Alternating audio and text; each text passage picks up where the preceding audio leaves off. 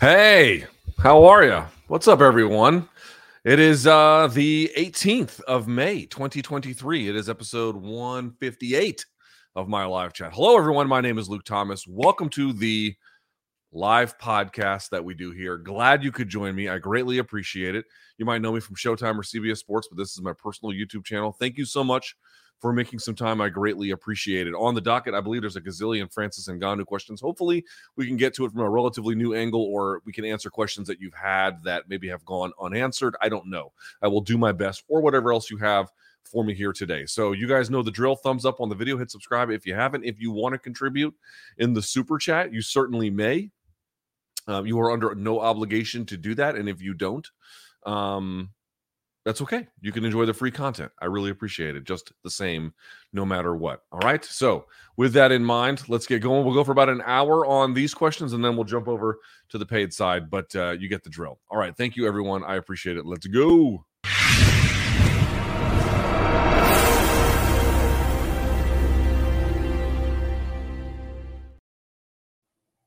And we're back. All right. Hope you're having a great Thursday. I am as well. I got a little bit of hair on me. I got a haircut. It's okay, I guess. Not as good as you're going to make me look. Not that great. So, yeah, let's get this going. I'm going to put these on the screen. I've got dark mode on because I know you guys have been asking for that. And I did, I think, the last couple of weeks, but I should have it more frequently now, no matter what. Actually, we put this one on. There we go. How about that? All right, let's refresh this bad boy and then get going here at the top. Okay. Great question. Luke, how likely do you think it is that the weighty $2 million guarantee for Francis's future opponent draws one of the UFC heavyweights over to the proverbial dark side of the PFL? Who do you think could be tempted? Boy, that's a great question. It's really the $1 million question, because getting Francis is enormous. They're calling it, when I say they, PFL is calling it the biggest, I think, signing in MMA history. Somewhat debatable, but certainly one of the bigger ones, that's for sure. But it doesn't really work if Francis is fighting whoever the hell is over there without any real grand name. In fact, it wouldn't work at all. So the question is, how much can the $2 million entice someone to go fight him? Well, the truth is, I would imagine that the 2 million figure is very significant enough to entice all of those guys to want to go over. The challenge that they're up against, and the reason why this gamble by PFL is really quite almost extreme, frankly, is that I don't know how likely it is to work, candidly. I mean, I get what they're going for. What they're up against are fighters who have contracts. Now, we don't know the state of Pavlovich's contract, or Aspinall, or Almeida, or some of these other guys. We don't really know the full state of them. But what we do know is guys who have signed contracts post-2017, the ones that 2022, I should say. So post that, the new 5-year gap after 2017, the ones on this other end of it, they have to sign away any participation into being part of a fighter lawsuit, right? They can't take part in any class action lawsuit, and then related to the MMA, and then on top of it, they're doing other things to hold these guys, where it's like, if you sign in January, then you fight in September, your contract doesn't begin until September, not January. And also there's a question of like how much time is also added if you're injured. We don't quite know some of the details about that yet, but there's an interpretation based on the language that could be that all that extra time adds to the end of the contract, which means getting out of it, even if you've completed all the fights that you owed in that time, still means that you, or whatever reason, they can hold on to you. Remember, they might have exclusive negotiating period for a period of time. They might have matching rights after a time. Now, I don't think they're going to get to the point where they're matching $2 million figures from PFL. That's, at that point, I think they would say that's just not worth it to us. But like, you can see, all these other hurdles are going to make it difficult for guys to get out of these deals. And then on top of it, yeah, I locked my door because Tuki's going to come home. And then on top of it,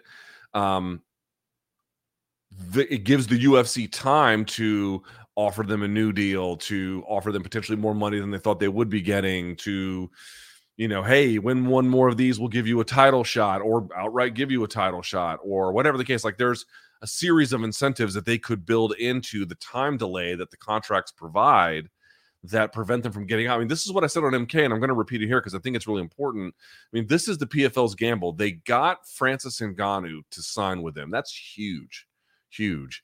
But in order to like make this work, at least in terms of Francis's opponents, they need other guys to act with the exact same amount of courage inside UFC. Because like, who would be the most enticing fights? Obviously, John Jones is number one. Okay, that ain't going to happen. He just signed an 8-fight deal. So I mean, I guess it could happen if he goes back to UFC, but it ain't going to happen. It's not going to happen for PFL. So that's not relevant. And then beyond that, I mean, rematch with Gane, I guess is interesting depending on your perspective. Fights against Aspinall, fights against Pavlovich, fights against Almeida, you name it. Are any of those guys, like, what is the UFC going to make sure? Because like the UFC may let Blades walk or something. They may let, Jairzinho walk. They may let Marcin Tybura walk. And I'm not saying that Blades is on par with those guys. I'm just saying there might be certain guys inside the top 10, Volkov or something, that they let walk because they're like, what is Francis versus Volkov really going to do for them on pay-per-view? It's not going to do big numbers. Now, Francis versus Pavlovich, maybe that does a little bit better by virtue of like, kind of how interesting how well it could be sold. I mean, I didn't think it was going to do well with John. I'm not going to sit here and say it would do amazingly well with Francis, but I think it would be one of the better ones he could reasonably get. I think Aspinall would be really big, potentially, or something like that. You get the idea. There's not many of those guys, and they need one of them to go over. I was thinking about this today. Like, how realistic is it that he ends up fighting Verdum? Well, in Brazil, unlikely, and in Paris, unlikely, because they want to sell on pay-per-view. Pay-per-view is not exclusively, but largely a North American phenomenon, which means you want to have that in a host city where you can generate North American media to North American audiences to sell your pay-per-view. So you'd have to have it around here. So that wouldn't really work. But he's all jacked up. He does have an interesting name. Would you pay big money for that? Probably not. But if he's all juiced up, and I don't know if he is, I'm not saying he is, I'm just saying if he is, I think it kind of changes the equation a little bit. So that might make it more interesting. I mean, you see what he's up against, y'all. Not easy at all to deal with any of this. Cormier's not going to go over there. Kane's not going to go over there.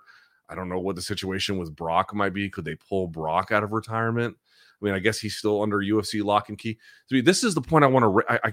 It keeps falling on deaf ears. Like, you don't have to agree. Like, you don't have to watch PFL. You don't have to do anything you don't want to do. But it would be one thing if we had a scenario where we had one dominant promoter and then the other guys were basically in the position that, let's say, like Bellator's in, which is Bellator's got a better roster than PFL does, over top to bottom. It's got a much better roster, but it may not have the kind of like marquee names that are really good for pay-per-view, right? So they can't really afford Francis in the way that Francis wanted to be paid. There's a certain model by which he wanted to be paid, and there's a certain model that PFL was interested in pursuing. That's not what we have here. We don't have a series of people who just basically can't afford them. Like PFL can, I mean, yes, they might be, ushering in their demise more quickly, but they have the capacity to at least make those checks cash, right? They have one thing you can say about PFL is their ability to generate revenue their ability to generate investments from venture capitalists and other folks is pretty remarkable how much they're able to get. And that enables them to be in these positions. I'm just pointing out here, folks, it's like, if John and Francis could fight anywhere, yeah, okay. I mean, you would want to have them in the most established production crew. You would want to have them in the most, high-end promoter who could make it work. But would you skip it if it was aired by the PFL? Probably not. Like, if you really cared about MMA, if you're actually an MMA fan, like, you're probably going to watch it no matter where it is. I'm just pointing out, we actually have in this case a promoter who is willing to give you the money and has it ready to go right now. But the reason that we have major questions is not about whether $2 million is enticing versus 150 versus 300K. Yes, of course it is. It is very enticing. And if they had more mobility as fighters to go to places to pursue these opportunities, this would be an open and shut case. It wouldn't be a big deal. What makes this question so big is not that the fighters just have such grand loyalty to any one promoter or the other.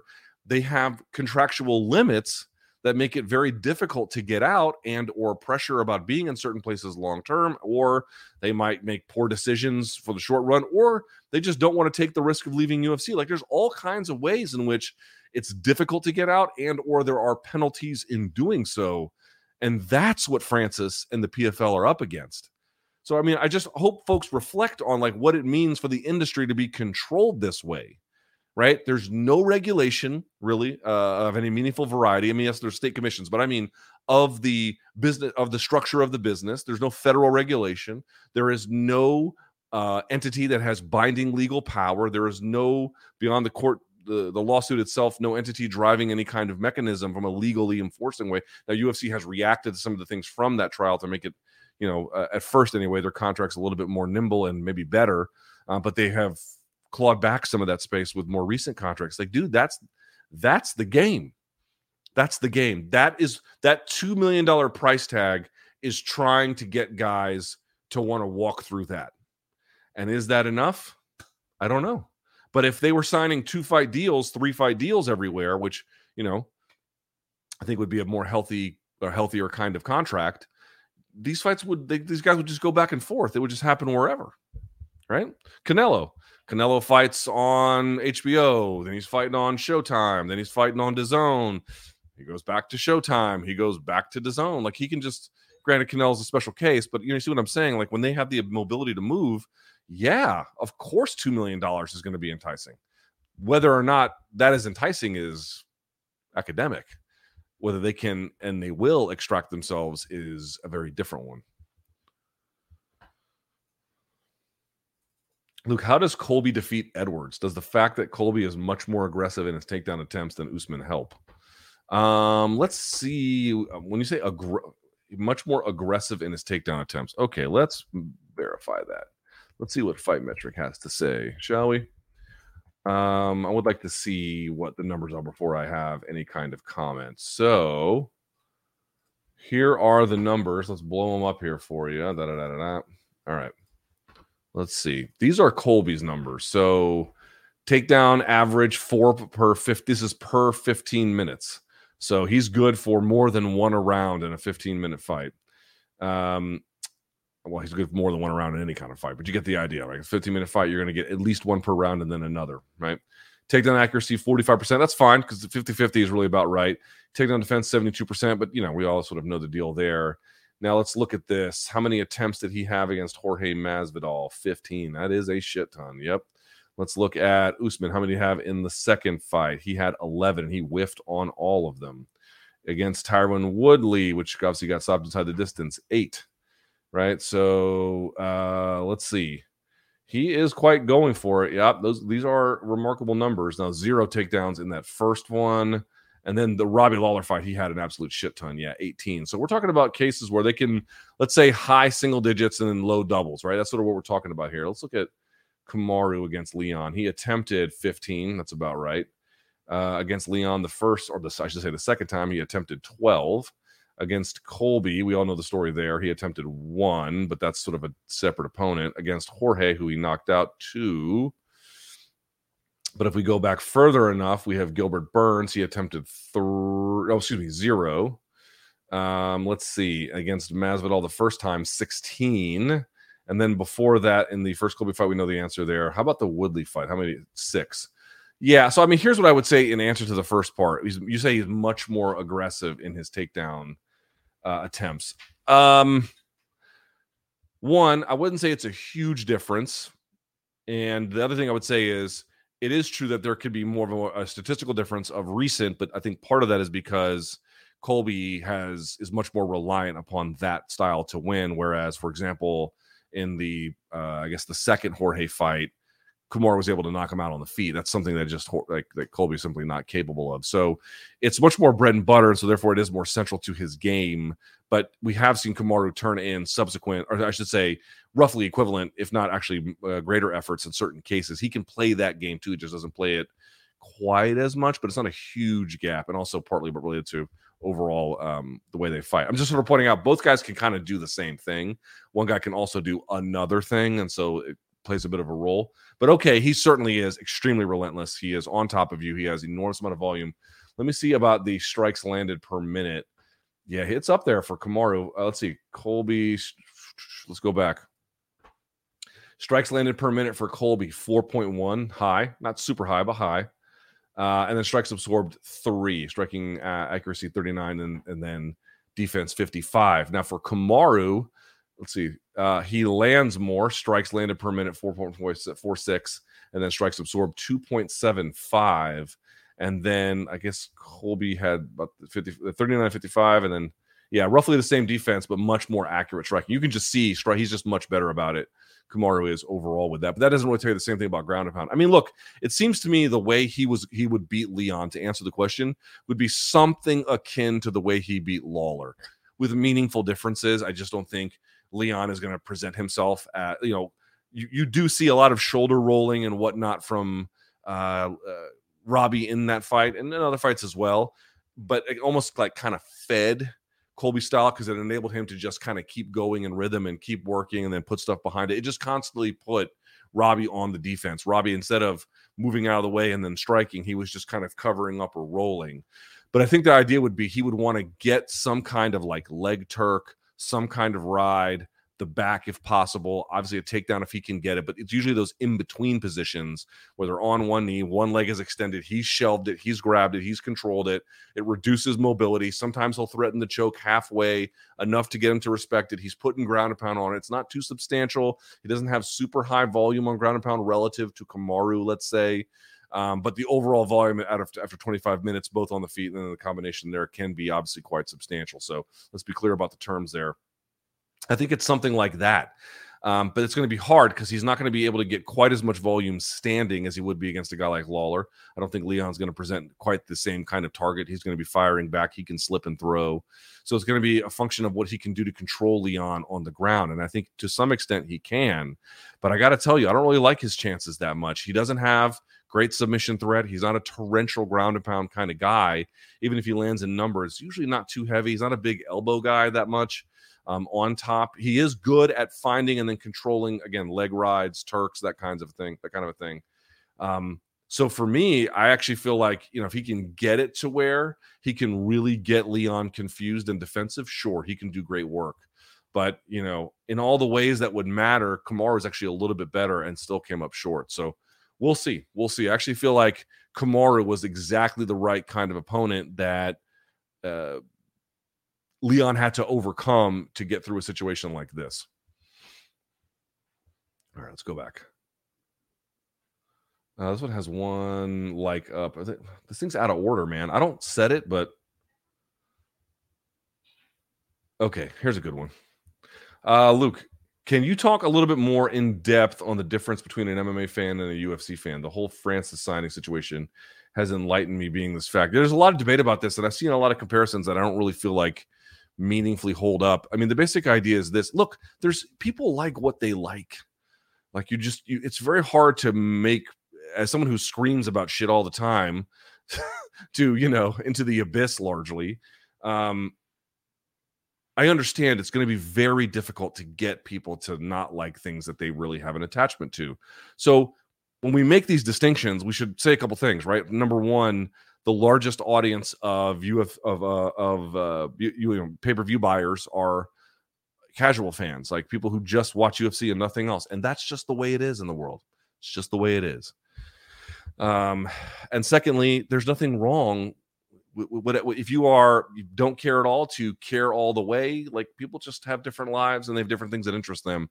I used to be like, in my 20s, if you don't like MMA, something's wrong with you. And now I'm like, there's not a damn, of course, that's a stupid opinion, right? I mean, yeah, why would you ever think something like that? So just put that out there. But we can't say that they're the same thing. Like, they're not. Like, I'll give you an example, and I've seen people talk about this a little bit, making comparisons to European soccer. I don't really think they hold up in the way that we're talking about. Number one, like the UFC's position as it stands, and this is the UFC's position. Listen, they're being sued because plaintiffs are arguing in a case that has gone on now for some time and gained the most concessions out of any labor movement related to MMA ever, that they're a fucking monopoly. Like, again, they have to prove this in court. I can't make that. It's not a rule that's going to be passed, but like, that's what they make 90% of all money earned in the industry. We're not talking about a situation where any other sport has a similar model, and they don't mean the same things. Where if someone switches a team and your allegiances change or they don't, aren't these similar kinds of comparisons? Absolutely not. Show me what entity in world soccer, one single entity makes 90%. I mean, you could say UEFA, but I'm talking about like a team or a league would make 90% of, even UEFA wouldn't do it, 90% of all money earned in the, there's no comparison. I guess the NFL, but and then they have certain antitrust exemptions, others not, but they've at least worked that way through. And again, there is a union there protecting those guys. Like, it's a completely different scenario. We're talking about a case where one player makes 90% of all the money, and there is no regulation federally, and there is no entity protecting the athletes, that is athlete representative, either a trade association, or a union. So all these comparisons that relate to other sports and how fandom can change or not really don't, they're inaccurate in a lot of modeling kind of ways. But let me give you some sort of clear examples of this. You can watch a lot of UFC and you might feel like you're an MMA fan. And of course, on some level, you're watching MMA. Like, it'd be kind of silly to say you don't like MMA, but it's more accurate to say you really only like one version of it.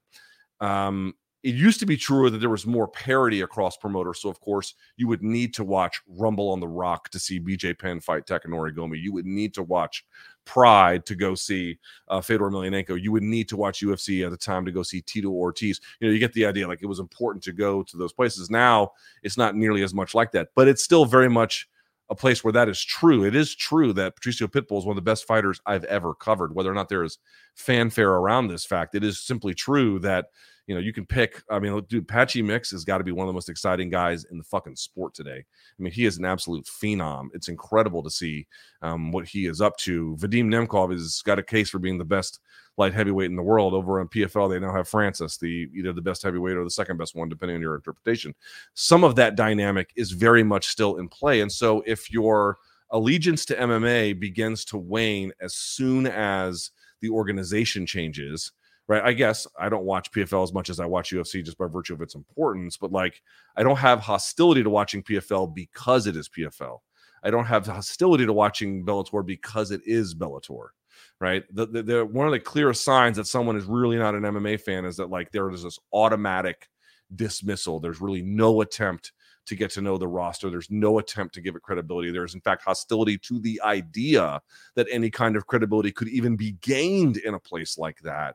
These are some of the markers that you're looking for that kind of tell you the difference between somebody who is really only interested in MMA as a UFC product, and then people who recognize not only is there quality in other places, but you actually meaningfully get different kinds of MMA. One championship gives you a very different kind of MMA, and of course they combine it with 4-ounce Muay Thai, which really makes it different. PFL, I think, up to this point has given you a tournament system, which isn't meaningfully different, but they've been trying on that end. I think signing Francis is obviously the pivot to the pay-per-view side that they want to go in. And, Bellator has tried any number of things under Bjorn and Scott Coker that, again, they've developed a pretty good roster. And there are guys on that roster that would beat UFC champions. It would be foolish to think that that is not the case. They're very, very good guys. And it all kind of looks a little bit different, right? Bellator's got a rounded cage and they use a tournament system in their own way, and again, I used to be real different under Bjorn, but they just give you different feels, different looks. It's different commentary crews. It's imagining the sport in a different way. I mean, if you never had the pageantry that Pride presented and having their 10-minute rounds and judging as a whole, you don't get nearly as much innovation. You don't get nearly as much new ideas. You don't seem to, there's a cage versus a ring.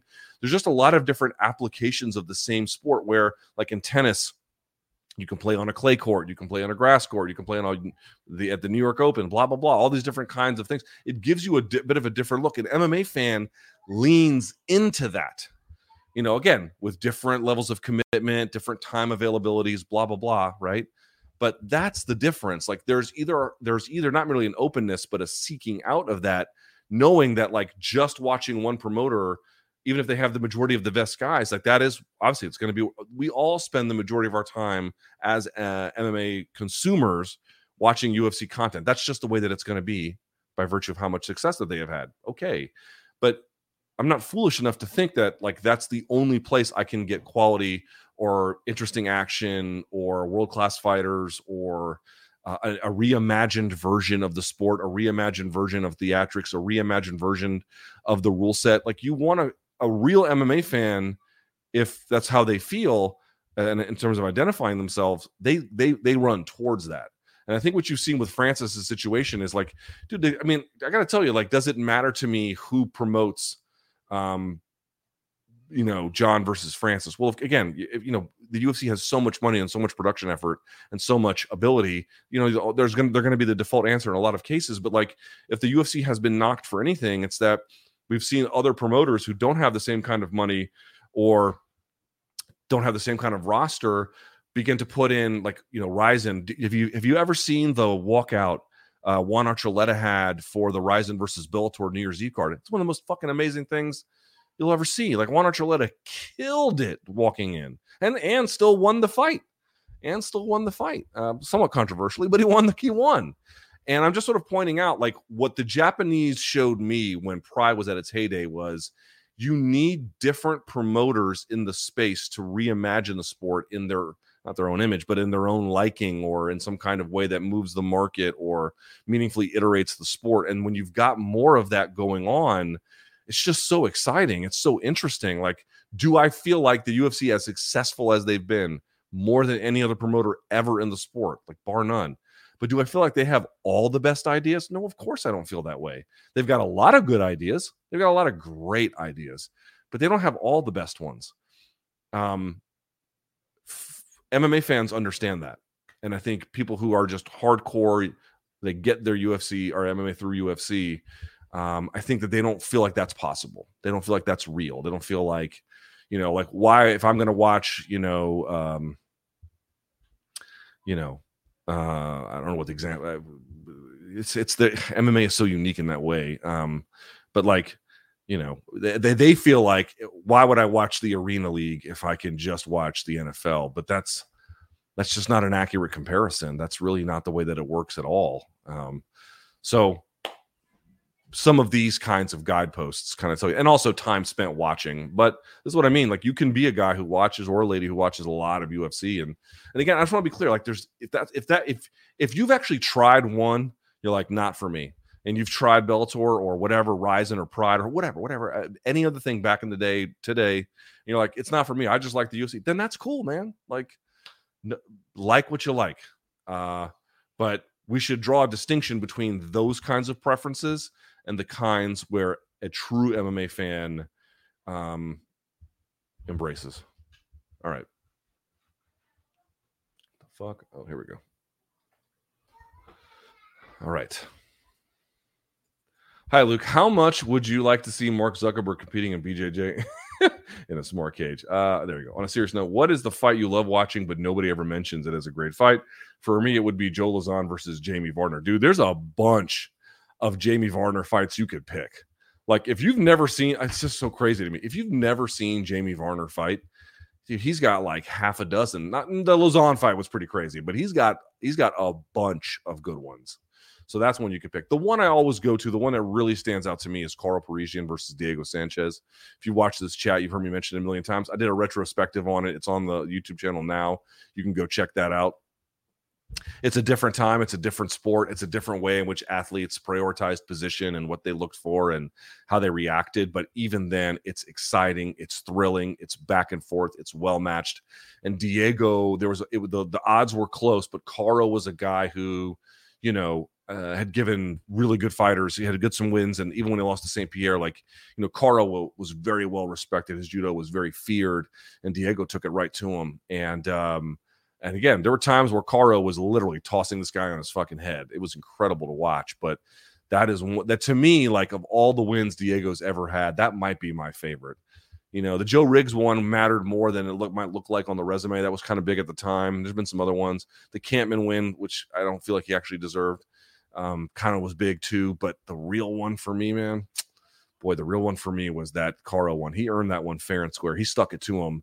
And that's just, to me, like vintage Diego Sanchez. Diego Sanchez as a man in full. Really love that fight. And Caro, again, performing quite ably. Love that contest. Someone asked, I don't need to put it up. It's the same question. Any thoughts or any updates on the Mo Jassim interview? Well, no, I don't have one for you yet. Still working that out. Good question. Can you give us a provisional breakdown of Sandhagen versus Umar Nurmagomedov? That's going to be an interesting one. God, I haven't thought about it. I need to think more about it. So I know you're asking provisionally. Okay, for sure, Sandhagen's going to want to stay off the ground, right? That's a given. But of course, Umar is tricky on the feet.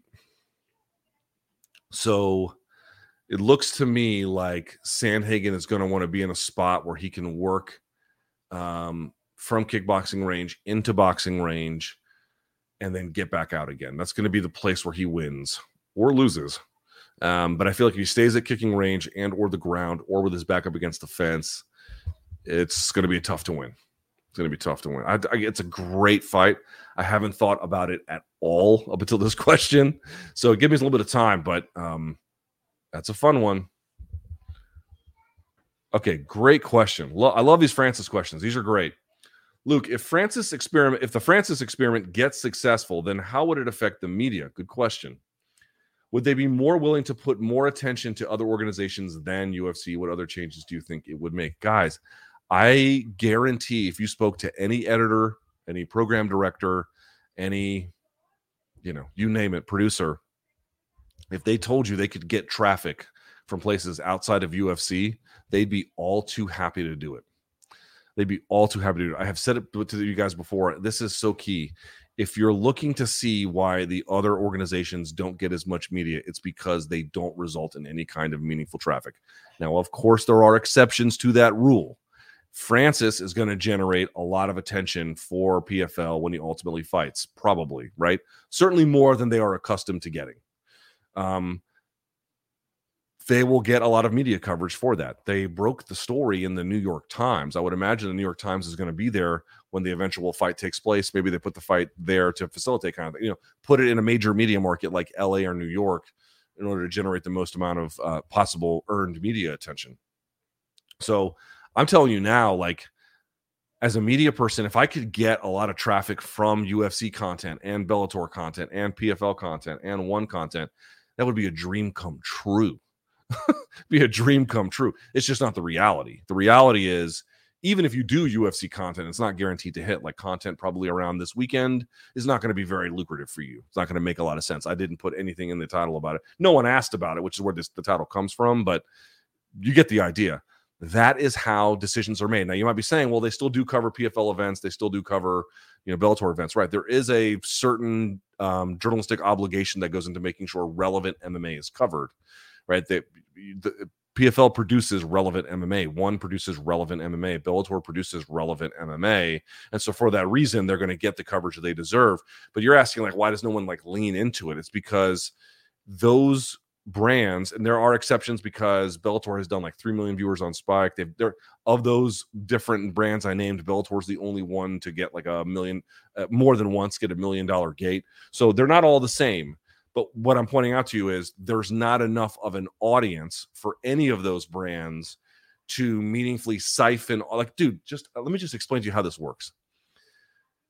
If I have a choice between making a post about Conor McGregor's new Netflix documentary or tape study on some amazing up-and-coming guy in PFL that, and that guy will eventually become champion, but here's my tape study. And that one is so much harder to do and does so much more work. And that piece was so much more interesting.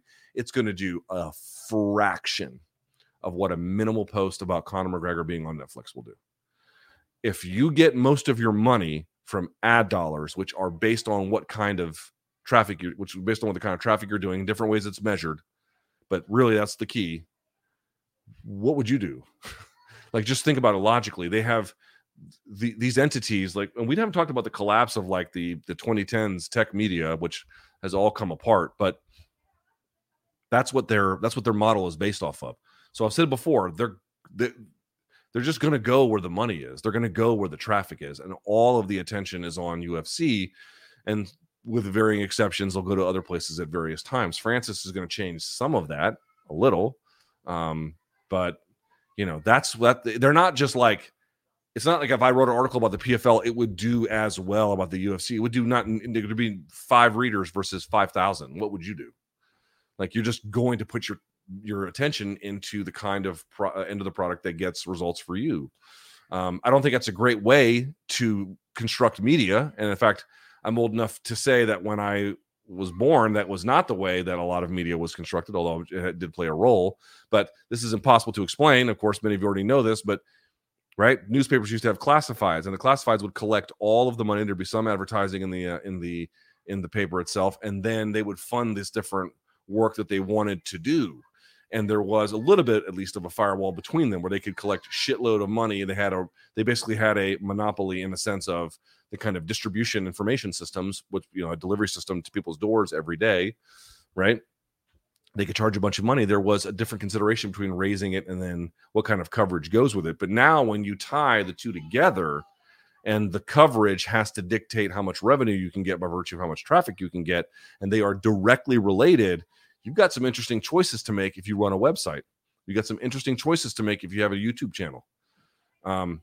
So if Francis when Francis fights over there, and because he generates enough attention relative to what else they do, yeah, they'll get more coverage for it. But there has to be they have to have more than just him to sustain it over time. That's really how that goes. Someone says, how realistic? Jones fights out the remainder of his UFC contract, then fights Francis in PFL. Deeply, deeply unrealistic. This is a weird one. Thoughts on Tucker Carlson leaving Fox as well as Don Lemon? Guys, I only watch Fox and or CNN. I figured it out. I was trying to think, when do I actually ever watch those shows? And the answer is if I'm in the train station or the airport. Right. And that's just like the only thing that's on TV is that. I'll look up. Cable news is terrible for you. Cable news is the same thing as like most of our media ecosystem. It's not really news. It's news that they can, in either direction, manipulate or present to a degree to get sponsorships, to get the most amount of viewers, and then sell ads against it. That's the game. That's not like if you were picking the most important things and discussing them in the right ways, it would not look like what cable news would be. The opposite of what you would do, right? That's just a television, dude. CNN, Fox, MSNBC, whatever. These are entertainment companies. It's political entertainment, but it's entertainment. And I think once you understand that, it should give a little bit of understanding about what we're talking about here. Don Lemon appears to be a creep. I don't watch his fucking or whatever he used to do. He seems like an awful person. Tucker Carlson, I'll give a little bit of credit, and I do mean a little bit, in the sense that he was a little bit more anti-war than some other folks, at least in terms of Ukraine, and was at least willing to challenge some institutional powers in the U.S. government, but is profoundly racist in the most obvious and deep-seated of ways. And his populism, I don't believe in. I don't buy. I don't think it's in any way related to a genuine concern for the working class. And there have been any number of examples, I think, to buttress that point. And but he's enormously popular. So he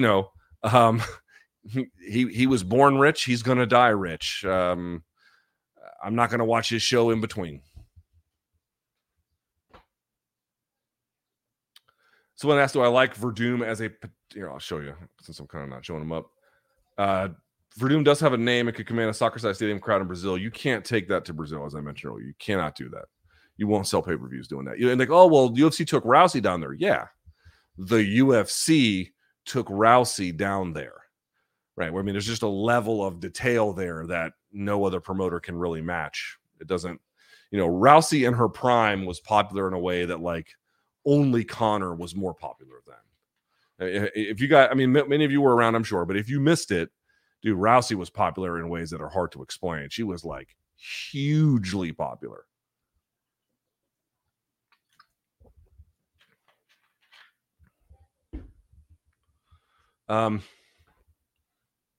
Here's another one, Luke. 3 dream fights for Francis that could happen in theory inside PFL, and how big can they be? The Bader one, I don't really buy. Overeem is a maybe. I don't know about that or not. People have said, what about Rico Verhoeven? Maybe. I'm a little bit skeptical about that because obviously he's well known to hardcores. He's certainly well known to kickboxing fans. He speaks English, good looking kid, or he's a grown man at this point, but like, just, he's big. He's got all the credibility in the world. He trains with a lot of MMA. I think he's trained with Francis before. So yeah, like it would be a fun fight for people in the know. Guys, I'll just be honest with you. Either they're going to get guys from the UFC or they're not. I mean, if they can pull a rabbit out of their hat with like Brock or something, like completely out of left field, or, I don't know. I said this before to BC, something I'm not thinking of, but like maybe they got some like Yoel Romero scenario where someone from 205 came up. That's another one we should kind of keep our eye on. Is there anyone at UFC at 205 that might try to make the leap up and fight Francis? That's another one, because we keep thinking like it's just the UFC guys, or excuse me, it's just the heavyweight guys. Because people say, what about Anatoly Malakin? Dude, Malakin might beat Francis, but he's not a pay-per-view name. What about Arjun Buller? He could wrestle him potentially, but not a pay-per-view name. And then there's Marcus Almeida, a.k.a. Buchecha, who I think very highly of long-term, but again, not a pay-per-view name. Those are fun, fine fights, but they're not pay-per-view names. Dude, he's got to get either creative on that other angle that I've talked about before, or he's got to get one of those dudes has to cross the picket line. Like that, it really is, I don't think it'd be the end of the world or something if he fought Verdum. I really don't. I don't think it'd be a disaster. But that would not. I don't think that's not going to meaningfully change PFL's fortunes, right? That might be fine or something, but not game changing. That's not a suitable dance partner to game change for him. Okay. Luke, you discussed various international markets that may develop in the future, but one market that I'm surprised that UFC hasn't more aggressively pushed for is Japan. Before the collapse of Pride, Japan was a fairly big MMA player. Well, dude, hold on. Let's be clear about something. Before the collapse of Pride, Japan was the player. Like, I can tell you, I lived through it.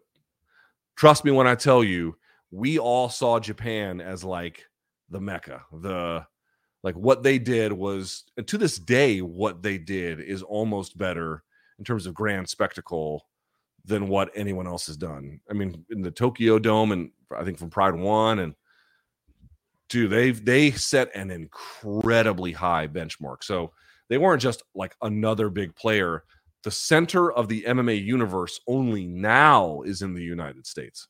And it started out that way, depending on what you want to say, because there was Pancrase before that and NHB, but certainly at Pride, I'll just say this, by the time Pride was at its peak, that was without question the center of the MMA universe, bar none, full stop. Now, that being said, it has a large population and strong composite sports from boxing, wrestling, judo, karate, kickboxing to draw from. Is there a reason why the UFC hasn't more actively tried to push in Japan? Yeah, the market is tapped. So there was something that happened. Pride didn't just grow in a vacuum. Pride, and as I understand it, pro wrestling organizations, or particularly maybe even just one at that time in Japan, they all kind of flourished simultaneously.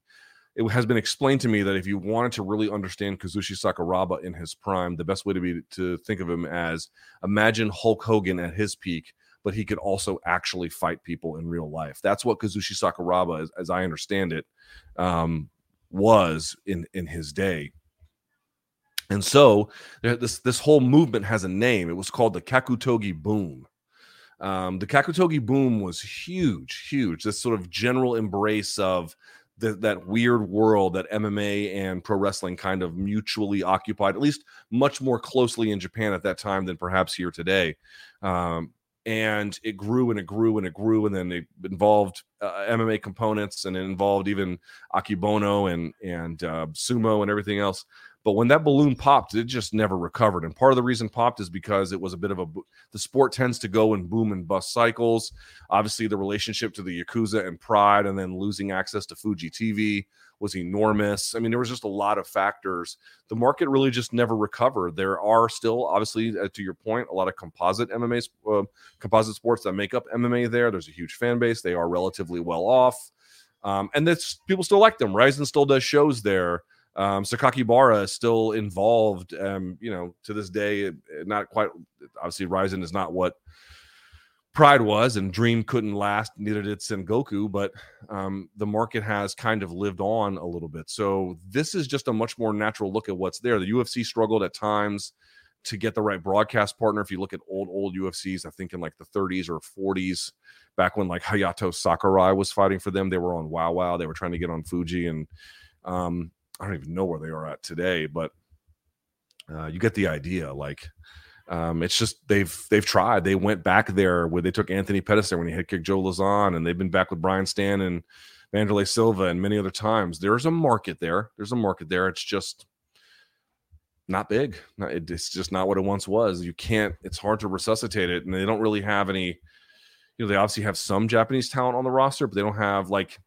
They wanted to make a Uriah Faber, Norifumi Yamamoto fight back in the day. That was supposed to be a super fight that never happened. They don't have a Kid Yamamoto figure, I think, right now to really, Tenshin Nasukawa is one of the bigger figures, and he's just not related to MMA in really any kind of way. They would need a figure like that to make going back to the market and reinvesting in it worth their time. That person, to my knowledge, doesn't exist right now, at least not on the UFC roster.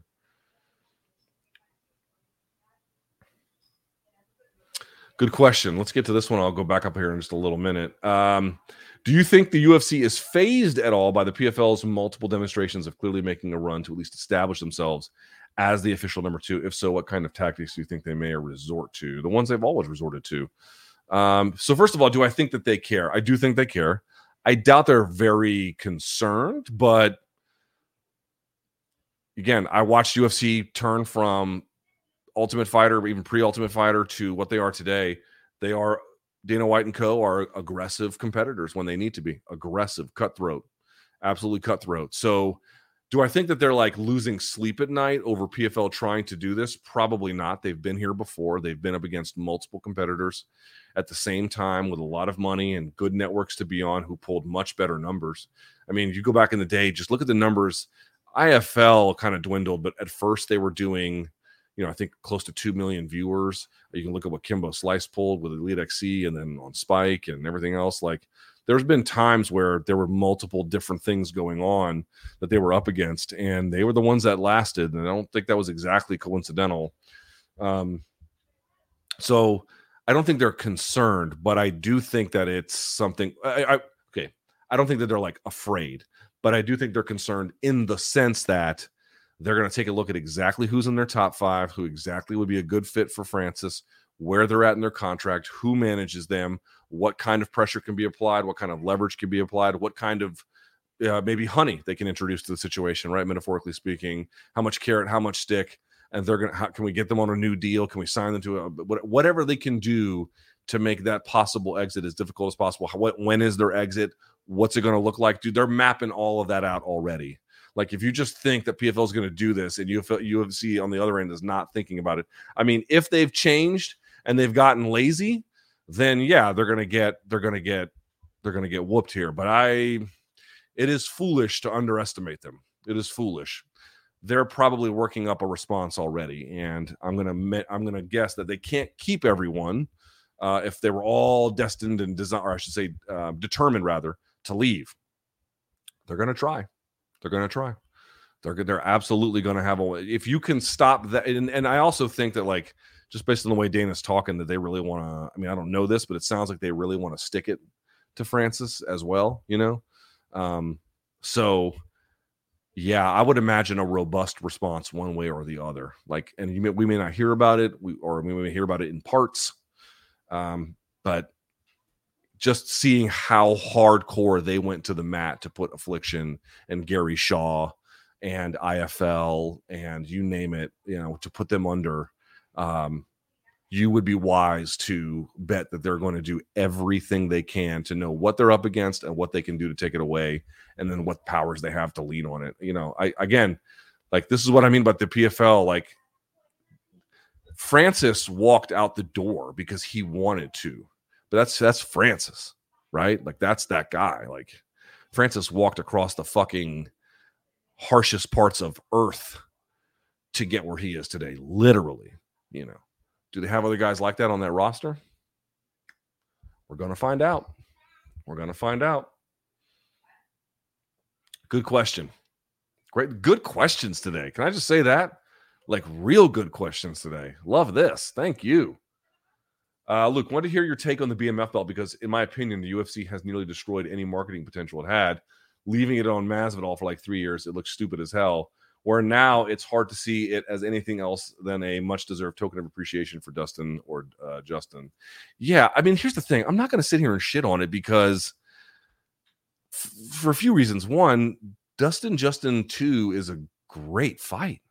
It's a great fight. Like, who on earth is and it's relevant and like, like, okay, like that's a great fight. Number two, it's like, does adding that to the equation take away from my enjoyment?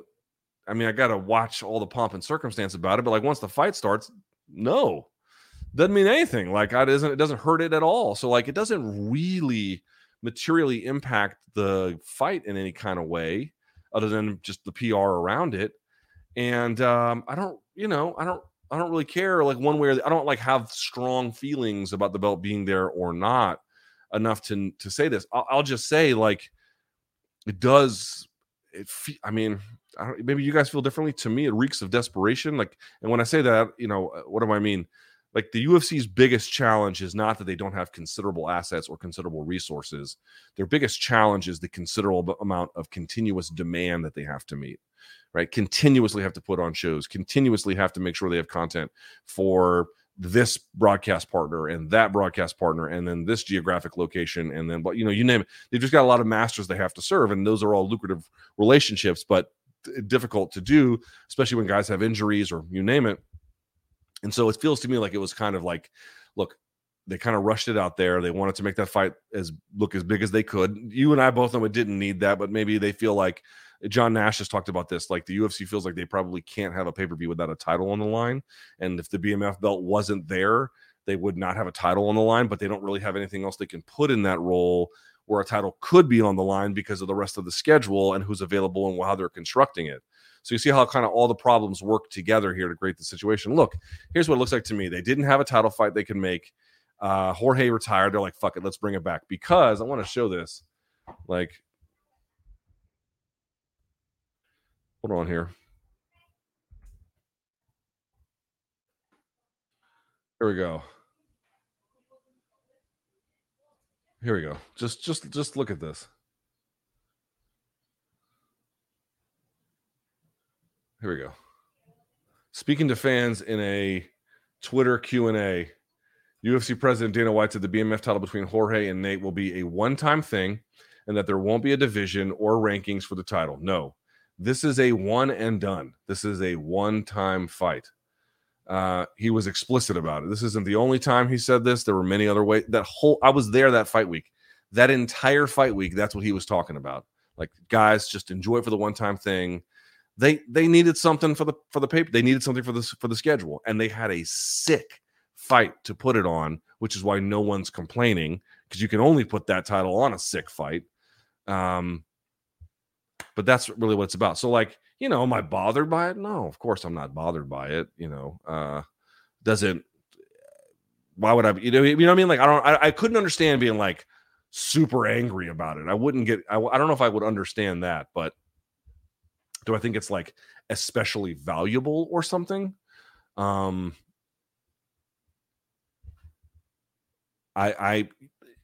wins that is just, Jesus, whoever loses, both those guys are amazing.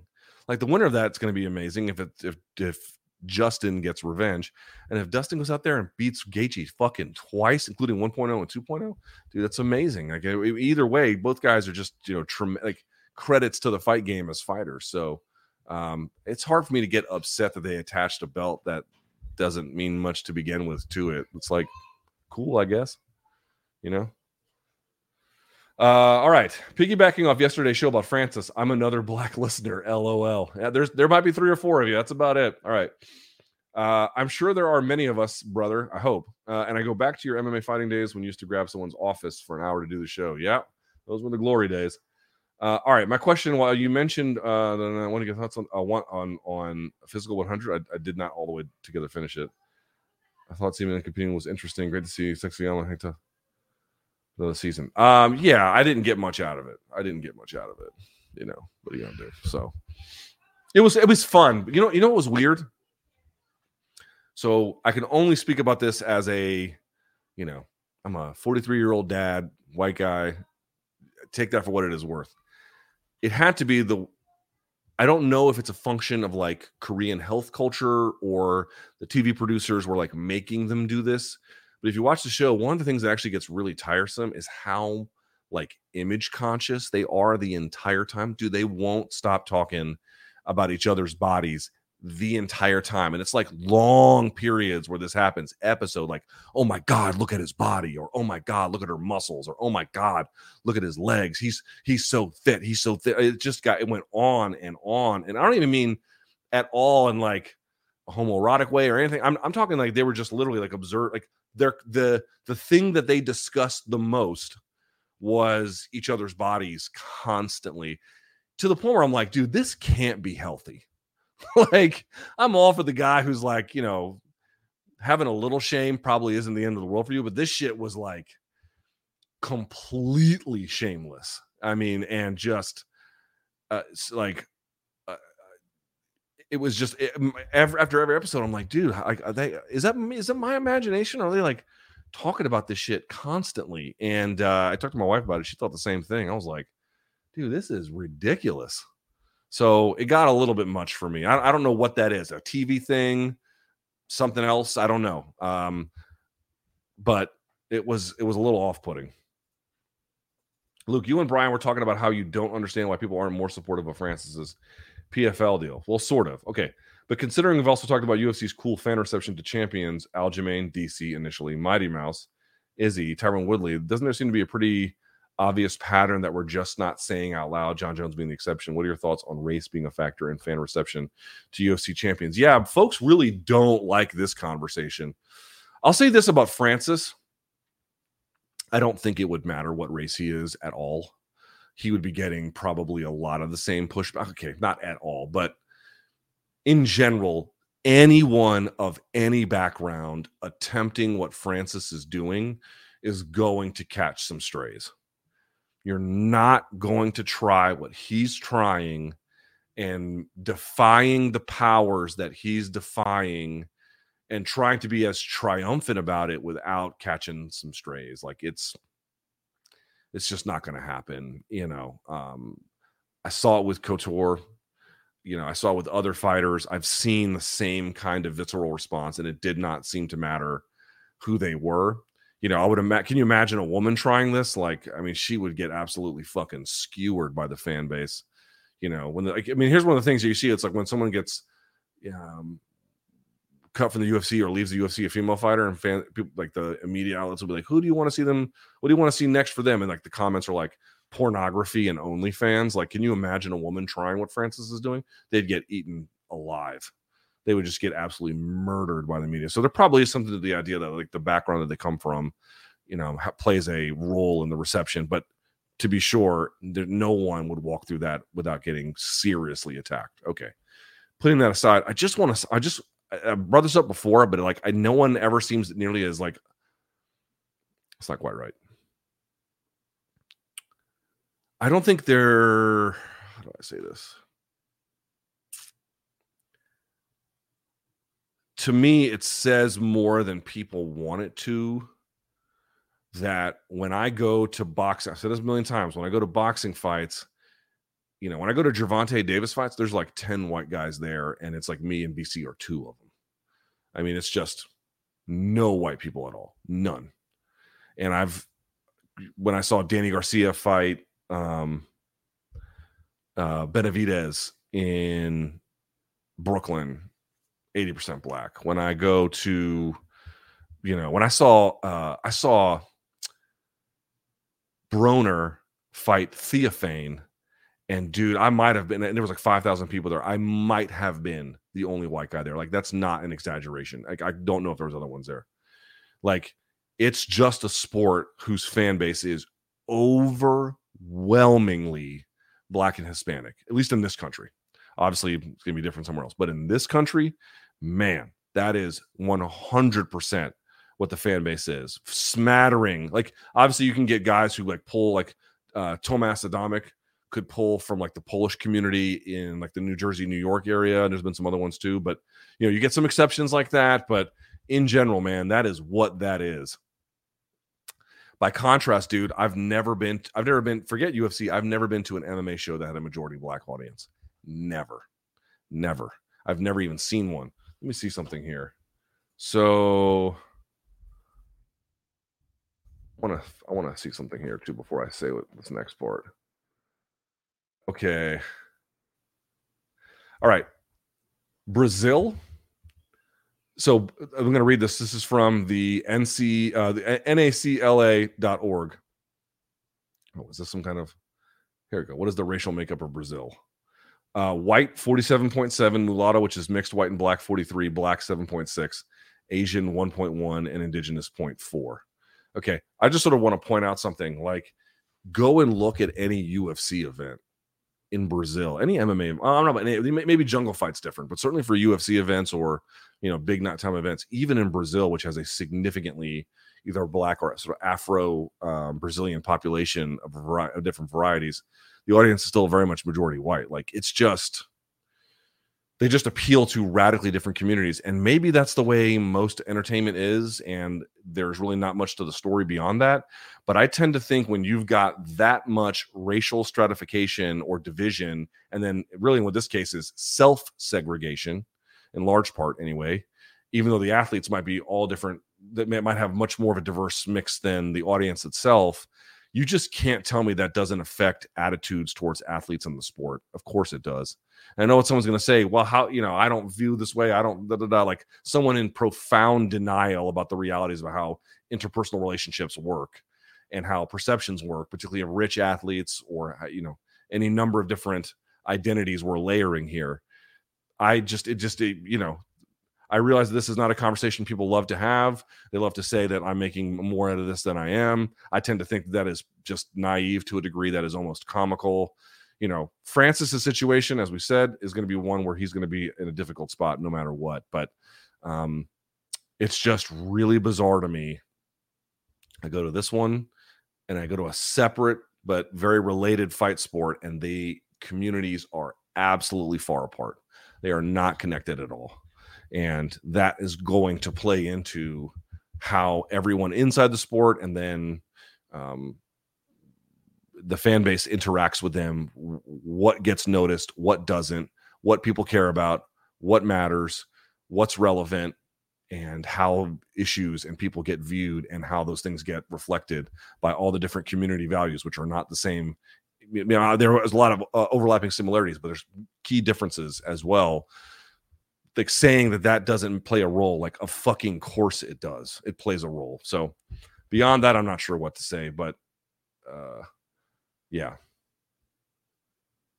Which MMA corporation is the best to work for? I don't know what that means. What do you make of the theory that the UFC gave Colby the next title shot in return for dropping the charges against Masvidal? Like, is there any proof he dropped it? But look at the numbers drop as I talk about race. Like, this is what I mean. Like, people just don't even want to engage with it. But to my knowledge, I don't know that there's any evidence that he dropped the suit. I don't think that's last one on this thing. We'll move on to the paid questions. Here we go. So far, you are the only one I'm hearing acknowledge how the Francis deal may go wrong for PFL. With Francis and his potential opponents making so much per fight, what would need to take place for PFL to see a return on this investment? Good question. Could this set a unsustainable precedent for future pay-per-view level signings? Is Francis a big enough name to draw casuals to buy pay-per-view? Yeah, well, listen, Francis is a big name, but a big fight requires two big names. Now, he could probably do okay with a decent dance partner, but he won't really do super well unless he has somebody else that people really want to see him fight. And the question is he going to get access to that? Guys, I keep hearing this, and it just drives me fucking nuts that this part is getting lost. This part is getting lost in the conversation. Namely, I keep seeing people say, this is going to put PFL out of business. Guys, stop fucking lying about what you do. And here is what I mean. I have seen people go out of their way to say, well, I'm not going to go watch that. I don't care who's over there. I've seen people like, name 5 PFL heavyweights. Guys, you already are telling on yourselves, right? Because here's what currently happens with PFL. Look at their numbers, dude. They do a terrible live gate, and their ratings are between 100,000 to maybe as high as 300,000, anywhere in between, and usually lower than that sometimes. Like, they just don't do enough numbers to generate enough revenue to make all this worth it. Doing just that and saying we're just going to be over here and we're not even going to try to entrench on the UFC's territory with this access to the premier end, they'll go out of business doing that. Now, they'll go out of business maybe a little bit more slowly, but that is a path to 100% nowhere. It cannot work. You can't scale that enough to change the dynamic. It doesn't work. You can make it as big as you want. It doesn't matter. You have to go higher, not wider, right? That's the problem. And they know that. Why do you think they fucking signed Francis? Because the tournaments are cool. Everyone likes the $1 million stories. These are fun. They don't make them money. That doesn't make them money. They cannot survive that way. Look how much money they have raised. Now, it's true, Francis is fucking expensive, insanely expensive. And I'm not in any way telling you the gamble's going to work. Dude, the likelihood is that it doesn't, in fact. The likelihood is that it doesn't. But they are finally playing for an end of the market that in theory could. The other one cannot. And all these people being like, well, who's Francis going to fight and blah, blah, blah. You're only proving the point about what has been ailing the PFL and why they are pivoting in a different direction. That's why. So when you say shit like that, you're only saying that you're just showing why the PFL is doing this to begin with. Now, of course, you can't just sign top-end guys. You got to have, Coker always talks about it, sign from the top down and build from the bottom up. Yeah, all that's still in play. All that's still in play. But that's the game. That's the game. That's what they're aiming for. And all these people who are not going to watch PFL if they just do tournaments and they got Magomed Karamov and that's who the guy, or whoever's winning their welterweight season or whatever, that gets them nowhere, and it's not going to get the other person to watch. Francis at least starts that conversation and starts the conversation about what kind of money they could generate from the gate and sales and blah, blah, blah. Like, he needs a lot more behind him. It's like asking, is Batman enough to defeat the villain? Well, I mean, you need the Justice League, probably. Can they get the Justice League? I don't know. I don't fucking know if they can do that or not. I really don't know. But this is my point. Saying name 5 PFL heavyweights is not the own you think it is. It's proof that the pivot that they're under, and maybe they didn't have to pay Francis X amount, and maybe they could have waited for somebody else, but that's who they wanted to hitch that effort to. They wanted to hitch it to Francis, the biggest, the lineal heavyweight champion of the world, and then move in that direction. That's the game. That's what they're doing. That's the gamble. That's everything. That's where they're headed. And they can't do it with the Magomed Karamovs of the world, even though he's a very good fighter.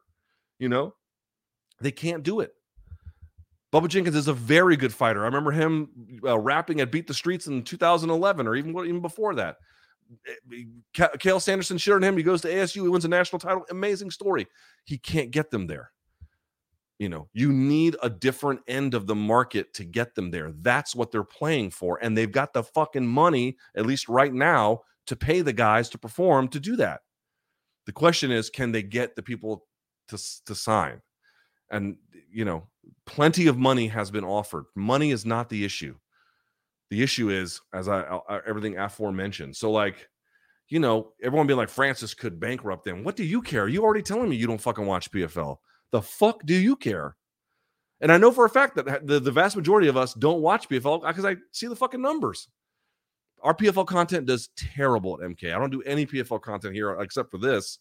This is the most PFL content I've ever done. All because of Francis. That's why, guys. That's why. You can't sustain in business pulling 150,000 people on ESPN and having no gate. It doesn't. You can make up all the tournaments and everything else you want to do. Doesn't work. Doesn't work. You need other ways, much more significant ways to generate revenue. You need access to guys like Francis Ngannou. That's the whole fucking shit. I hope everyone understands that now. So if they go out of business, trust me when I tell you it's not Francis's fault. Doesn't mean that his deal didn't hasten it if that ends up going that direction, right? But it's if they stick with what they're doing, it's a certainty that it fails. a certainty. And you're like, well, how can they keep doing it? They've been living off in fucking venture capital all this time. Has the PFL made a profit any year in its existence? I bet my life the answer is no. I'd bet my life. I bet my life. I bet all the property I own, my home. I'm not going to bet on Tukey because, she's too precious in this world, but I would certainly bet on everything. I'd bet they've never turned a profit. So complaining that Francis is going to put them under, like all these people who are like, what am I going to do without my PFL? You fucking don't watch to begin with. That's what they're trying to change, right? Do you get it now? That's what's happening here. That's what's happening here. It's a push to the middle to get to the sector of the market that they think actually can get them solvent and relevant and everything else. That's the push. So the next time someone says to you, like, name 5 PFL heavyweights, dude, they're not fucking arguing with you in good faith. These are people who don't watch, who are probably telling you that they're also, even with Francis, not going to watch. And they don't care at all about anyone on the roster. They've probably watched very little of any season, if ever. And they're sitting there trying to be like, well, who's he going to fight over there? Motherfucker, that's the fucking point. The whole fucking point is to move away from that. And people are like challenging that. Like, that's so like, they got some fucking nerve to want to make money, right? They got some, oh boy, they really, what am I going to do without that PFL I don't watch? Yeah, I don't know, guy. What are you going to do? Probably just do all the shit you've been doing, right? So we can be realistic that their chances are low. Chances are low, boy. They're up against it. Chances are low. And at the same time, recognize that there's nothing in any way crazy about what they're trying to do. You can say both. You can live in a world where you understand, chances are not good, but what you're doing otherwise ain't going to get you there. So fuck it. Why not? Fuck it. Why not? The PFL story. All right. Let's get to some of these questions if we can from the super chat. We'll go from there. All right. Let's see what we got here. First things first. If you had a BJJ match with BC, how would it go and how would you prefer to finish the fight? So if it's no-gi, I would get on top, pass, mount, and then because he's a white belt and doesn't know shit, I would, for fun, threaten Americana. He would either let me have it or turn, in which case I would just snatch the arm bar, or I might just get an Americana from side control. I have a long enough body to do that. So, yeah, it wouldn't be much. Stipe versus Almeida. Oh, you mean like Stipe Miocic versus Buchecha? I think Stipe still wins that. He's obviously been a much better heavyweight than we've ever seen Buchecha be, but he's also old. So I lean Stipe, but could be interesting. With all the Francis talk, no one seems to be talking about his age. This time next year, he'll be almost 38. He'll be 37 in September. So he'd still be 37, but to your point, I get it. How much can he offer the PFL at that age? Well, I asked Eric Nixick that, and they're trying to see if he can get the boxing fight first, which I think, here's the other part too. Like if he gets a boxing fight with Tyson Fury and it's all big, and if he looks even remotely competitive, I think it could do a lot for his stock at that point. But, that's also very speculative. Yeah, I mean, 37 at heavyweight is not super ancient, and he would have I would be more worried about ring rust and then losing a fight against a guy he would have obviously dusted, not so much because of the age per se, but because of the inactivity.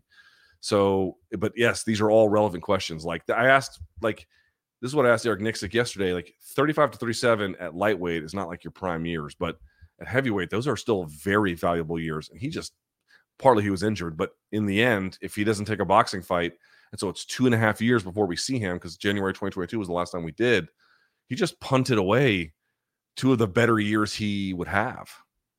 That's the risk he ran, folks. That's the risk he ran. This is what I mean, like cheering against a guy who's risking all this. I mean, you don't have to cheer for him, but being like angry that he's trying just seems bizarre. All right. Every kid in the 80s, including me, was a pro wrestling fan. That's true. I said that. I know you hate it now. I don't even hate it now. I just can't watch it. It's not for me. I try to be more enlightened about it and realize I've got friends who like it. There's people I respect who do it. It's just not for me. I'll leave it at that. All right. But can you state what your best pro wrestling memory is and what made you a fan? Dude, I mean, I grew up in the 80s, man. Like Hulk Hogan was just was one of the gods of the 80s. Him and the Ultimate Warrior. There was a my brother when we were kids, when my mom went to Toys R Us, because that was also a thing, and she bought this Hulkamania set that came with like a jump rope and a headband and like like wrist wraps, like you would to wipe your sweat, and then like 3-pound dumbbells and stuff. And Hulkamania as a thing was just this. Kids were enraptured by it. I mean, it was amazing. Ultimate Warrior was big. I can tell you the match I remember the most from my childhood, and I'm told it still holds up to this day, is Macho Man versus Ricky the Dragon Steamboat. And it's one of those more high-flying acrobatic ones. I remember that one distinctly. And like these guys, they're putting their bodies on the line. People love it. I don't want to be the dude who's like, you should. I mean, yes, I don't like it. But those are the things that stand out to me. He had cartoons on TV every Saturday, the Hulkamania cartoons, whatever they were called at the time. And, Mr. T was he was in movie. I mean, it was just, dude, Hulk Hogan was huge. We live in an age of micro celebrity, so it's very hard to appreciate this. But the 80s, we had much more shared heroes across communities, or at least, we had many more shared popular figures together than we do now. And Hulk Hogan was, at the time, very much at the top of that, man. Let me remind you. All right. Luke, please remind me of books and content surrounding PED usage from your stance, and that debunks the fear-mongering surrounding. Well, there are risks. It's not that it's just what is a more sane, rational drug policy. Again, the anti-doping crisis in sport. The anti-doping... Here we go. This one. The Anti-Doping Crisis in Sport. Causes, Consequences, and Solutions. Paul DeMeo and Werner Muller is how it is pronounced. By the way, you see these people? This is the publishing group, as I got stains on this fucking thing. Routledge, right there. See that? Routledge.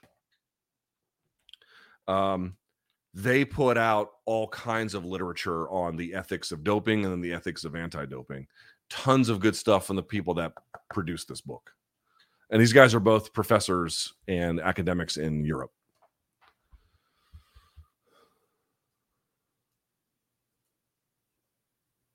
Since you are circuitously Lebanese, right? Were you ever exposed to Arab culture? Yeah, of course. And music such as Fairuz and other fabulous artists. Not so much individual artists, certainly through food.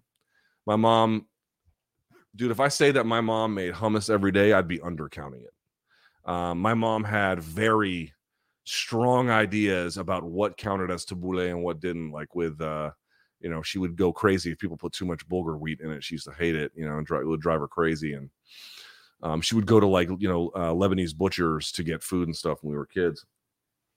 So these are just too common, everyday foods. But in general, a lot of Arabic food. My mom spoke Arabic. We had Arabic literature in the house.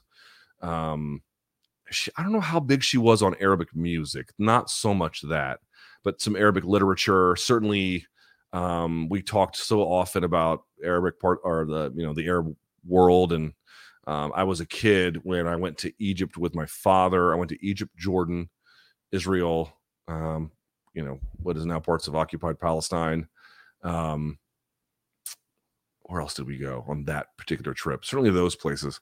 And, I felt like I walked into them with a lot of good information because of my mom and what she knew. And so, it's funny, man. I went back to Lebanon in 2018. My sister was born there. But as adults, I'm the only one who's ever gone back. My brother and sister have never made it back. And it was so funny, man. I remember going there and looking around and then taking the city in. And all the street signs were in English and French and Arabic. French and Arabic and German were the languages, and obviously English, but from where she was living, she came to the States speaking all those languages fluently. And I never quite, appreciated why did you have so many languages? And it's oh, well, they all spoke it in Beirut, and then you go and you see it and you're like, holy shit. It really is exactly the way she said. Obviously it's a former French colony, but, I understood her better when I went there. And actually, I understood her demise better when I went there, because I think she had found a place in life where she was so far divorced from that. And I think it really was much more part of her identity than she would be willing to admit or ever really realized. And yeah, so I can't say that I'm some kind of expert on any of this stuff, but I would say that Arab culture definitely and understanding the Arab world and whatnot was a big part of my relationship to my mother, and played a key role in my understanding and the way I view the world, quite frankly. How should Raul Rosas Jr.'s fight progression compare to athletes like Pico? He also debuted young with no favors regarding matchmaking and is now 26 and reputable despite fighting good talent early. Well, we still haven't seen him pass that last test. Not last test, but like just that one that we kind of need to see to get him, to a place where we can really trust his return to top form. He's looked amazing, but against overmatched opposition. So I want to see it against something like Jeremy Kennedy, who can really give him some run for his money. And if they can keep feeding him Contender Series guys, I think that's the move right now. Like, he's green. He's not bad. He's green. And we got to make sure that process doesn't get rushed. So I think they need to keep him competitive, like active, and they should be giving him guys like off Contender Series. Anything more than that, I think you're making a huge mistake, at least for right now. Let's see 2-3 more fights, what they look like. If he starts, blowing those guys away, all right, you can start ratcheting it up. But like just that, okay. Alexa Grasso is Mexican Kristen Bell. Do you want to build a snowman? Good afternoon, longtime fan, listener, blah, blah, blah. Thank you, sir. I'm practicing MD. Okay. In internal medicine and infectious disease. I've trained BJJ and I'm a blue belt. Well, thank you, Dr. Marcoux. I don't know where you practice, but I appreciate the support and congratulations. Infectious disease, you might see some of your teammates there in the ER when they get staph. Luke, how soon, if at all, would you be able to put up that Super Mario MK shirt? I got to write that guy back, hopefully soon. But we'll see how that goes. So, what month is it now? May? My birthday is August 5th, probably before that. Almost certainly before that. All right. Super sticker. Thank you. Oh, here we go. Same dude. Been watching MMA for about 20 years now and interested in being a licensed accredited ringside physician, but don't know the process. I've looked around but found dead ends and scams in the process. It wouldn't necessarily, my understanding is, it wouldn't be through any kind of, you should go directly to the commission. And I don't know if you live in the city where the commission is located, but it is always best to go to their offices calmly and professionally, which as a doctor, I would imagine that you would. That's going to be your best bet. You have to call the commission. You have to write the commission. You have to go see the commission. You have to kind of get in their face a little bit about it, depending on what state you're in. They may not be even looking for ringside physicians, in which case that explains why you haven't heard back as quickly as you need to. That's the reality. You have to go to them. And lastly, New Jersey. I'm exposed to many smaller promotions, which I'm open to, but do you have any ideas? Okay, so here's what I would say. You have to contact Nick Lembo or someone else at the New Jersey State Athletic Control Board. That's their issues. If you can't get through to them, then I would go to a show or contact a promotion, identify yourself, and say that you're trying to work with either them or the commission to facilitate. There obviously would be some kind of a screening process. I do not know what New Jersey's is. They usually are a little bit more rigorous than most places. So there might be some certification about what you need. Also, I don't know if there are rules about whether or not people who are infectious disease experts are exactly what they're looking for. They might be more hands-on kind of trauma ER type doctors. So again, there's a few hurdles there, but if you're really serious about it and you really want to do it, you need to contact the New Jersey State Athletic Control Board and or the promotion, and you kind of got to be aggressive about it. How long would BC last in a fight with Ngannou? Depends. Like if Ngannou doesn't throw punches, he'd last a while. Would 100 million be enough for you to get in the ring with Ngannou? Yes. I would risk getting seriously fucked up for that. Absolutely. 1 billion%. Yes. What do you credit your MMA IQ to? I don't know. Well, that's for you to decide. Film study experience, what kind of training you've done. Also, right. I mean, I don't know exactly what you mean by that, but like to the extent that I offer any analysis that you guys find valuable, I'm grateful. But beyond that, the answer would be all of the above, right? So there's training experience, there's covering the fight game for nearly 20 years at this point. There is, as I mentioned, talking to coaches, talking to regulators, talking to fighters, year after year after year, watching tape, watching the sport change, seeing what about it changed over time, right? Because if you just get thrown, like if you've never seen MMA today and you start watching it, a lot of it is going to look confusing. Over time, you'll begin to pick up on what matters more. And then as the game actually changes, right? In my time when Michael Jordan was playing the NBA, they played a very different style of, the triangle offense with the Bulls. And now everyone's shooting threes in the perimeter. Like they play a different game. But if you started watching then, and then you stayed watching till now, you have a clear sense of like how everything moved in that process. And it just, over time, that arc gives you a little bit more perspective. It's all of the above. Again, I try to bring that to all the work that I do. I don't know how successfully, but that's the game. Hope you're doing well. Appreciate the content. Thank you, Dave. Best guess about if they will get a fighter to fight Francis that moves the needle on pay-per-view. Great content. I'll say this. If he has a 3-fight deal, I think they probably get one. I think that's probably best case scenario. Or I should say, best case scenario is they get all 3. I think that's a likely scenario, or even a doable one. Like 1 out of 3 seems possible, but 3 out of 3, you know what? 2 or 3 is possible. If Francis gets a big boxing match and really blows up, I think that could be game changing again. But that is a big if. That's a big if. As of today, I think 1 of 3 is possible. You get to choose Francis's next 5 opponents outside of Jones and Pavlovich. Who are you picking? Just for shits and giggles, number 1 would be Anatoly Malikin. Guys, I'm not doing a bit. When I tell you Malikin might be the best heavyweight on earth, like I don't know that. I'm not declaring it, but kind of curious. He is very good. So that's 1. For sure, Aspinall. For sure, Jailton Almeida. I've seen the Curtis Blades thing twice, so maybe we could pass on that. That's 3. You can't do Jones, and you can't do you can't do Jones, and you can't do Pavlovich. Well, Pavlovich would have been another one. Who else? Is there anyone in PFL right now? The Verdum one, I actually wouldn't hate. Again, if he's on the sauce, again, just being realistic. If he's on the sauce, I'm much more interested, just candidly.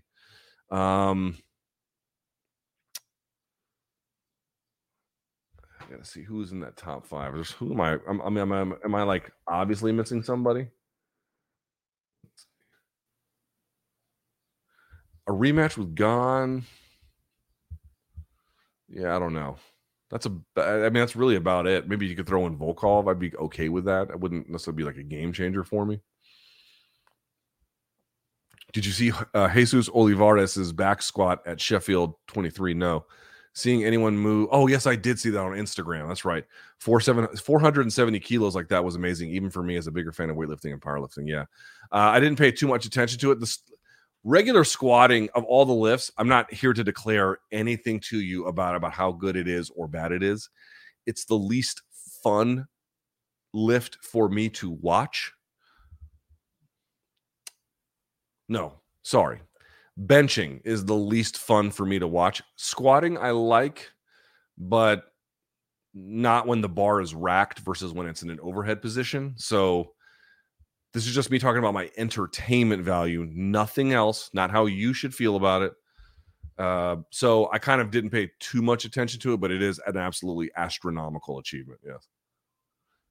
Right? When did that happen? Like I saw like a month ago or something.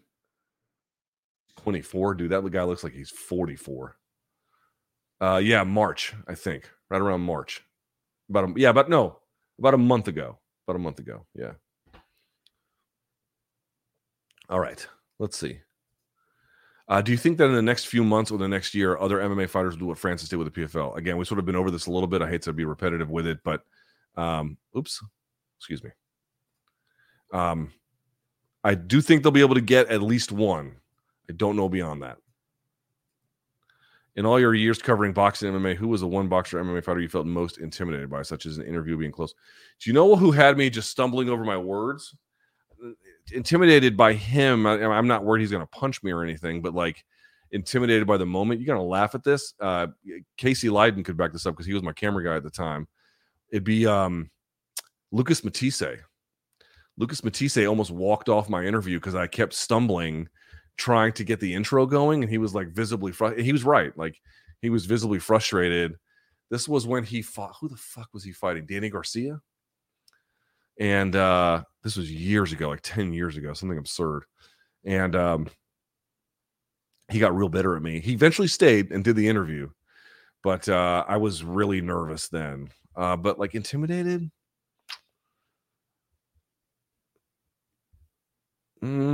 First time I saw Randy Couture, I went back when we had phone ID, like with our landlines. I've said this before, and I came home and I saw the phone said Couture, Randy on my caller ID. I was like, holy fuck, But the only time I really ever was like legitimately nervous, and I can't really explain why. Lucas Matisse. Aljo hasn't gone on his channel and announced the UFC 292 fight. Dana's announcement seemed to be a counterstrike to Francis. Yes, of course. Do you think the fight stays at 292 or 293 Sydney and co-main with Volk? Guys, I've said this before. It's so funny to me. There's one argument that they've been trotting out about Francis that I find fucking hilarious. And it's like, Dana said bad things about Francis, and BKFC's Dave Feldman said bad things about Francis, and Chatri said one thing about Francis. What, you think that they're all wrong and Francis is right? And it's like, holy shit, do you hear yourself? You mean the three guys you named whose job it is to lie for a living? I mean, that's just part of the job. I'm not even bagging on them. That's the gig. Yeah, you got to tell some truth, of course, but artful and decisive and frankly voluminous amounts of lying, that's the gig, man. That's the job. That's what you got to do in that job. And all promoters do it, right? I mean, that's part of the gig. You're going to tell me that you find them more trustworthy than the guy who's like objectively getting a better deal for himself? Like, what? Okay. No, that's not what you're asking. So I'll say this about those announcements, dude. Those announcements to me are all provisional. All of them are provisional. I'm not telling you that they're not happening. I don't know. But we know for a fact that the UFC has at times, and not just them, by the way, not just them, but we know for a fact at times promoters, including and often them, will release information about a fight that's not fully signed. Guys haven't agreed to, are upset that it gets released. Why hasn't Aljo gone on his channel? Your guess is as good as mine. I haven't spoken to him, but, you'd be wise to wait until all those things are confirmed independently. You'd be wise.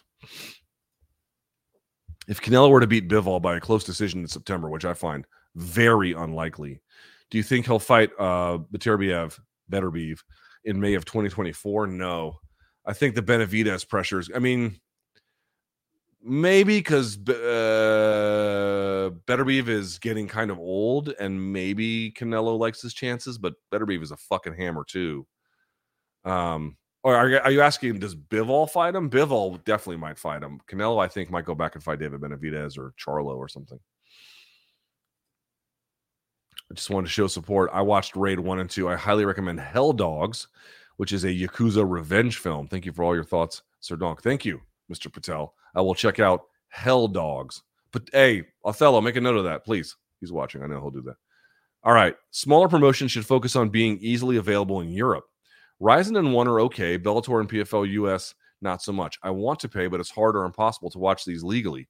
EU market is smaller, but still. I think that's why they're trying to get these subsidiary brands going, PFL Europe. And I mean, Bellator, I don't know all of where you're using the English pound, right? I guess. Yeah. I don't know exactly what their situation is with the various markets there, but Bellator does have a pretty good command of live gates in both the UK and Ireland. So, yeah, they probably should make it more accessible, but I don't feel I'm not under the impression that like their product is super out of reach. So Rashid goes, Black listener here. Cool, man. What do you think about society's overnight fear of AI? Again, we've kind of talked about this a little bit. Kind of reminds me of the internet rhetoric in the late 90s, early thousands. My brother, I talked about this. My brother is involved in machine learning, actually. And so I had a conversation with him about it. I mean, you know what? I'm so glad you asked. BC and I discussed this on our stupidly, but relevantly. We discussed this on this upcoming episode of Room Service Diaries we recorded, which I think is going to go out Sunday. So check that out. We get into. So glad you asked. We get into that. The punk rock MBA has highlighted differences in how success is praised in hip hop versus rock and metal scenes. Sellout culture. Do you see any? Oh, you mean like if you like do like a Sprite ad in hip hop, you're like bawling. If you do one in rock and metal, it's like selling out. Do you see any similarities with how financial success is seen in boxing versus MMA? Many hardcore MMA fans don't seem to follow other sports. Could this also be related? Yeah, a lot of people who are like hardcore MMA fans don't watch other sports, which I think kind of limits their perspective to a degree. But you're asking in boxing versus MMA. Oh, I see. Not as much. Not as much. I see what you're saying, right? Because there would be some overlap with the racial demographics there that we had spoken about before. But again, those are a little bit loose.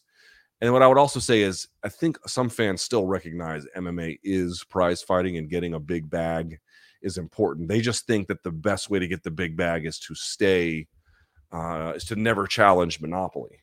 And for some fighters, that might be right. But for some fighters, it might not be.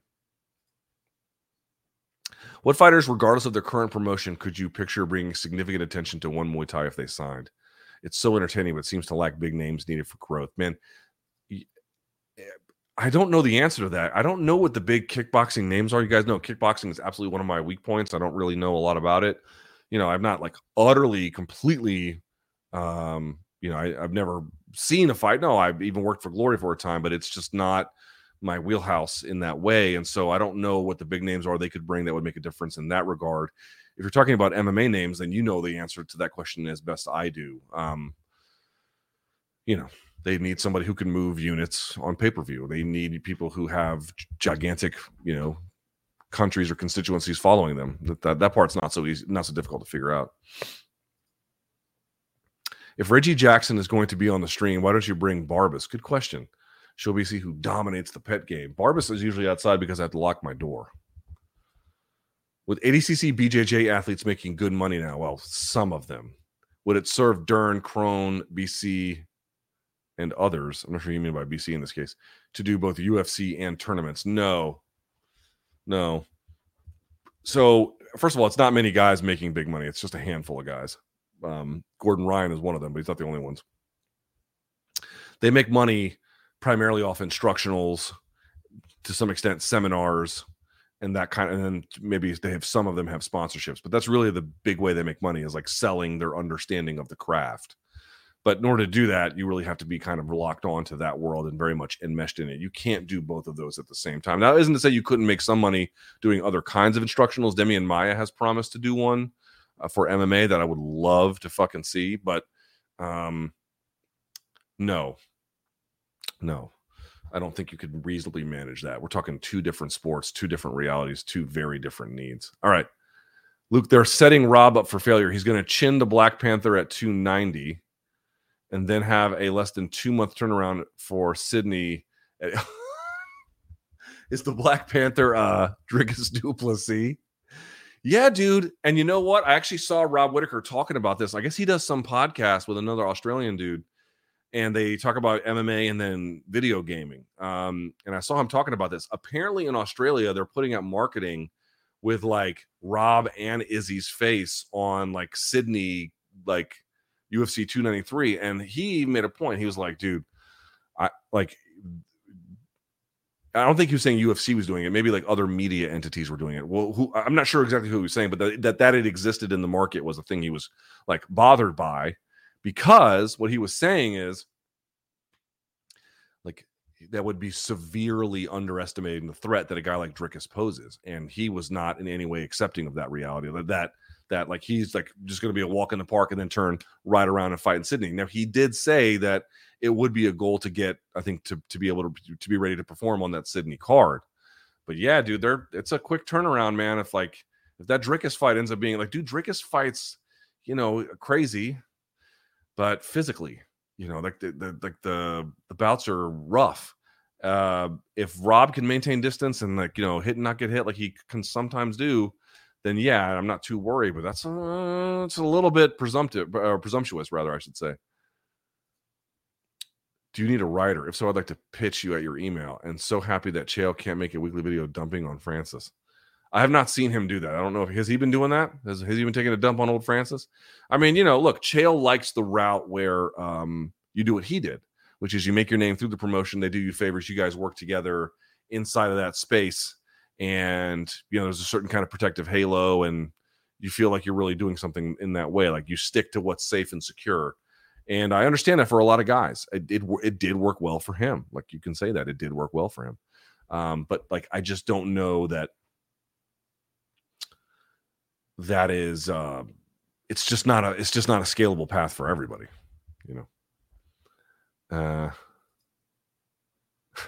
Nieve para Tuki. Thank you very much. That's very sweet of you. Who do you have between Umar and Sandhagen? By the way, Nieve, do they call? Correct me if I'm wrong. Nieve is snow, is it not? Is my brain not working right? It would be possible. Yeah, it's snow. I don't know where this gentleman, Steve, as my wife would say, Steve Trujillo, is from. But do they call ice cream snow? They call it helado in Colombia. Do they call it nieve someplace else? I don't know. That'd be kind of a funny name for it. I didn't know that they did that. Do they call? So like I didn't know this. You know what the most like crazy ass word is between Spanish? First of all, here's how you know that the Hispanic culture is better than ours at partying.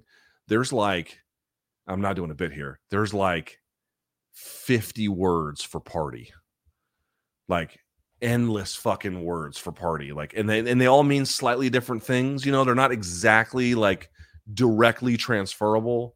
There are certain places where you would use fiesta. There are certain places where you would use gozadera, like, and it goes on from there, man. They got like a million words for partying, and they've got like a million different ways in which they've like shoehorned partying into like just things we don't shoehorn parties into.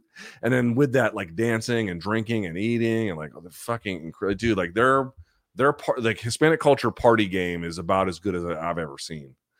Not seen all the party cultures in the world, fair enough, but from the ones I have seen, they, they're all different in their own ways, of course. Like it's not one monolith thing, but like, the fact that they've got 85 words for party should sort of be a clue. All right, last but not least, someone says, I saw Chatri on weighing in. Oh, did he? He didn't contradict Francis, said it was mostly true. It just seemed to be a difference in perspective. He was gracious. Yeah, well, that was only after that, then, he took a dump on him in public and tried to make it be like, well, this guy is just clearly wanting too much. I had to just walk. Also, I don't really trust him. I like one as a product. I like one's staff in general. I like Rich Franklin a lot. I got deep respect for Rich Franklin. I mean, he's really the OG, but and he did some amazing shit in the sport too, man. If you've never seen Rich Franklin versus Travis Lutter, you should see that. His fight with Dan Hendo was great. He's just had his fight with, he beat the fuck out of Evan Tanner, boy. He went to work on Evan Tanner. The David Loiseau fight, he changed David Loiseau. He was never the same. Rich Franklin's the man, dude. Like I got a lot of respect for Rich Franklin. But I was offered, I haven't talked about this publicly, but I have nothing to lose because I'm never going to talk to the guy. But I was offered an interview the week of the one debut in Denver, the US debut, which by the way it looked amazing on Amazon. Like 2 thumbs up for me. That was a home run. They did really, really well. But I didn't get back to them right away, but I did get back to them, and then they just we withdrew the whole thing. Like, it was supposed to be a sit down with him and to like iron it all out, and then it just blew up, and like they ultimately just didn't commit. And you know, and there's more to it than just that, but that's the broad details, and that's like, yeah, man, I don't trust the guy. I don't trust, and I don't think I don't have any good reason to trust the guy whatsoever. So he can say whatever the fuck he wants on anyone's podcast. It all seems to me like a big waste of time. So anyway, there's that. But I do like Big John and Josh Thompson, so shouts to them. All right, that is it, boys and girls. Thank you so much for watching. I greatly appreciate it. As you know, we'll put everything up on podcast. We'll change out the thumbnail, all that good stuff. You want to reach me, LukeThomasNews@gmail.com. Thank you so much. I greatly appreciate it. And until next time, boys and girls, stay frosty. Bum, bada, bum, bum.